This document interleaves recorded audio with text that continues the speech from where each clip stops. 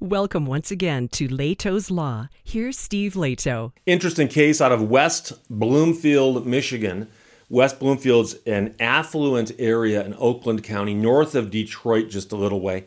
And the headline says, West Bloomfield brothers sentenced in $9.2 million gift card fraud scheme. Brad sent this to me, WDIV, click on Detroit, or Channel 4 Detroit, ran the story. Two brothers from West Bloomfield have been sentenced in connection with a $9.2 million fraud scheme centered around selling illegally obtained gift cards. Now, this is an interesting case because if I describe to you what these guys are doing, you might be tempted to think it's not illegal, which is why I think we need to take a look at this. The two brothers of West Bloomfield are accused of buying fraudulently obtained gift cards and store-valued Visa and MasterCard cards at discounted values starting back in 2016 and running through 2018 when apparently they got arrested. Officials said the brothers owned and operated a liquor store in Detroit, and they would buy cards and then sell them to online resellers at a higher price. Those resellers would electronically transmit funds to bank accounts owned by the two brothers. So they had a store, and they let it be known that if you bring a gift card to us that's got some money on it, we will pay you for it. And then they would turn around and flip it to somebody else.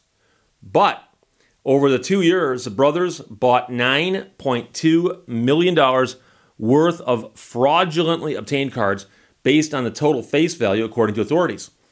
And so the argument of the prosecutor here is that people would use compromised credit and debit card accounts to buy gift cards from stores such as Target, Macy's, Walmart, Home Depot, Kohl's, and JCPenney. They would then sell the cards at a discount to the brothers at the liquor store, according to records. Authorities said those involved would often line up outside the liquor store before it opened so they could sell the cards. They could reference a price list in the store window that showed the rate that the brothers would pay for certain cards. So if you had a Walmart or Home Depot card with $100 on it, they'd pay 70% of that, or $70, and 60% of face value for Kohl's and JCPenney cards, according to court records. Over the course of 2 years, the brothers sold about $6.3 million worth of gift cards to the online buyers and resellers, authorities said. They also processed more than $2.9 million in store-valued card transactions for a total of $9.2 million. Now, one of them was sentenced in April to 4 years in prison for his participation in this operation. The other brother was sentenced Friday, just past Friday, to 4 years in prison after pleading guilty to conspiracy to commit wire fraud, according to authorities. So, there's a guilty plea there with the second brother. The first one was sentenced back in April. There's no mention of whether he pled to that or not. But the point here is that if you have a gift card, let's suppose you have a gift card and you realize you're not going to use it, okay? So you have a gift card you're not going to use. You can go online and find businesses that say, we will buy that gift card from you. And you send them the gift card and they pay you. That there actually is a marketplace for that. And if you think about it like anything else, there's nothing inherently illegal about that. So let's suppose somebody gave me a gift card for some wacky thing I'm never going to use it for, or it's for a business on the other side of the country or something. And I got it and I know I cannot use this, never will use this. I could contact one of the companies on the internet, sell them the card, and they would do that where it'd be like 60% of the face value or whatever it might be. But the underlying issue here is the authorities are saying that these guys knew. This is what they're saying. They're saying that these guys knew that these cards that were being brought into them were obtained through fraudulent means. And I've talked on here about a lot of different scams, and the scams are often where someone will call you or text you or email you or message you through Facebook or TikTok or Instagram or whatever the kids are using these days. And they'll run some kind of scam, and the scam is them trying to get you to send them a gift card. So the best example I can think of is the one I get all the time, and it's the one where somebody says, in fact, I got this day before yesterday, I got a contact from somebody, an email address that I recognize the name. And it says, "Hey, are you around? Can you help me?" And I recognize the guy's name, and he would never email me and say, "Hey, are you around? Can you help me?" And so just to see what this is all about, I said, "Yeah, what's up?" And the person wrote back and said, "I need to buy my nephew a gift card for his birthday, which is tomorrow. Is there any chance you can run to the store and get me one right now? Because I've got a really bad case of the flu. And you can get me the gift card today. I'll pay you back. I promise. You know me, right?" And that was it. I mean, that was a simple one. And I've seen that one a couple dozen times where somebody, I think, has hacked into somebody else's Gmail account and is just bombarding every single person in the address book saying, "I'm sick today. Can you buy me this gift card for my nephew? And I'll pay you tomorrow, next day," whatever it might be. And of course, if you fell for that and got the gift card to that person, they're going to take it down to the liquor store in Detroit and get 60 to 70% face value on it.